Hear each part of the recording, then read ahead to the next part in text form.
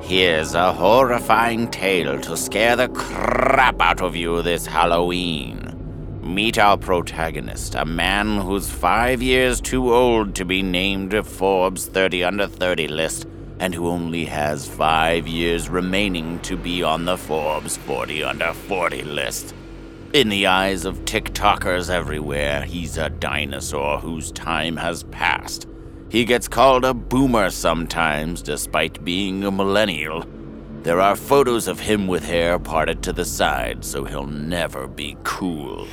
A modest but boring success, our hero spends most of his days sitting in a chair trying to educate and entertain total strangers.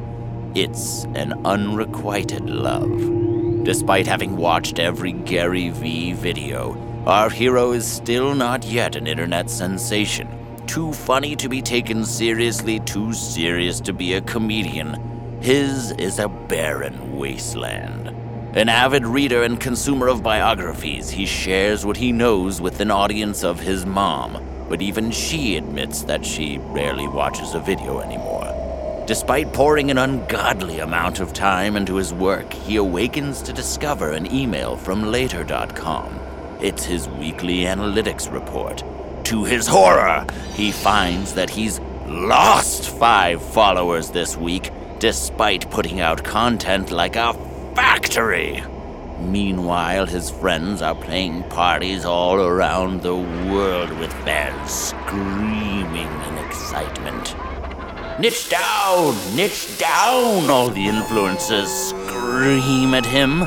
Make your content only for 13 to 19-year-old boys who live in Ohio and who are obsessed with monkey NFTs. Don't make content for yourself that amuses you. He hears the cries of his non-existent audience echoing in his brain. What's in it for me? What's in it for me? How will this silly video help me get more YouTube followers? Unfollow, they all say.